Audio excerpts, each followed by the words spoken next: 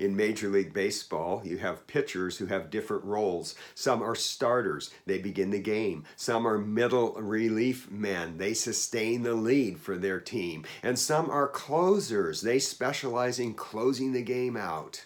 Well, Jesus Christ plays all of those roles when it comes to creation. He created it, He sustains it, and in terms of human history, He's going to close it out, and it's all for Him.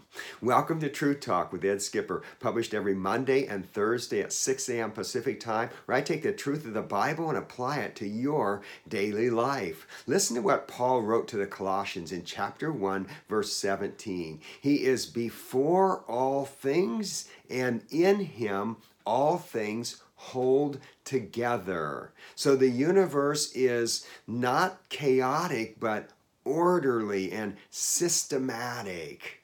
Take our lungs, for example. They are created to breathe the air that we breathe. Our eyes are equipped to see with the light that exists. Jesus Christ designed the universe in a way that is beneficial to mankind.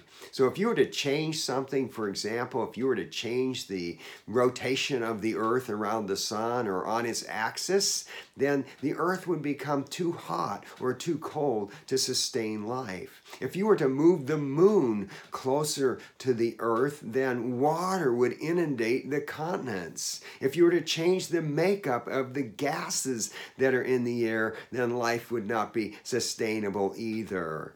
And in terms of human history, think of an airport. You look at the airplanes and it seems random and busy, and you wonder, are they going to collide? But the truth is, there is an air traffic controller overseeing it all. And Jesus Christ is overseeing both creation and history. He holds it together. He sustains it. I have trouble sustaining my yard, let alone the stars, the clouds, the weather, human beings, animals, plants, and the 800,000 known species of insects. If Jesus Christ were to release, or that is withhold, His power, nothing would exist anymore. He created it and He sustains it. So how should we then live? We should align our lives with Jesus Christ and His purposes. If you're watching on YouTube, would you comment on this?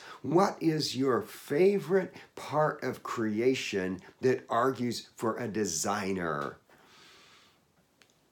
And also, if you want to hear more about what it means for us in our personal lives that Jesus created all things, check out episode 188 of Truth Talk with Ed Skipper. It is included in the description, the link to it. And until next time, given that Jesus created all things and sustains all things, and that it's all for Him, may your life be all for Him.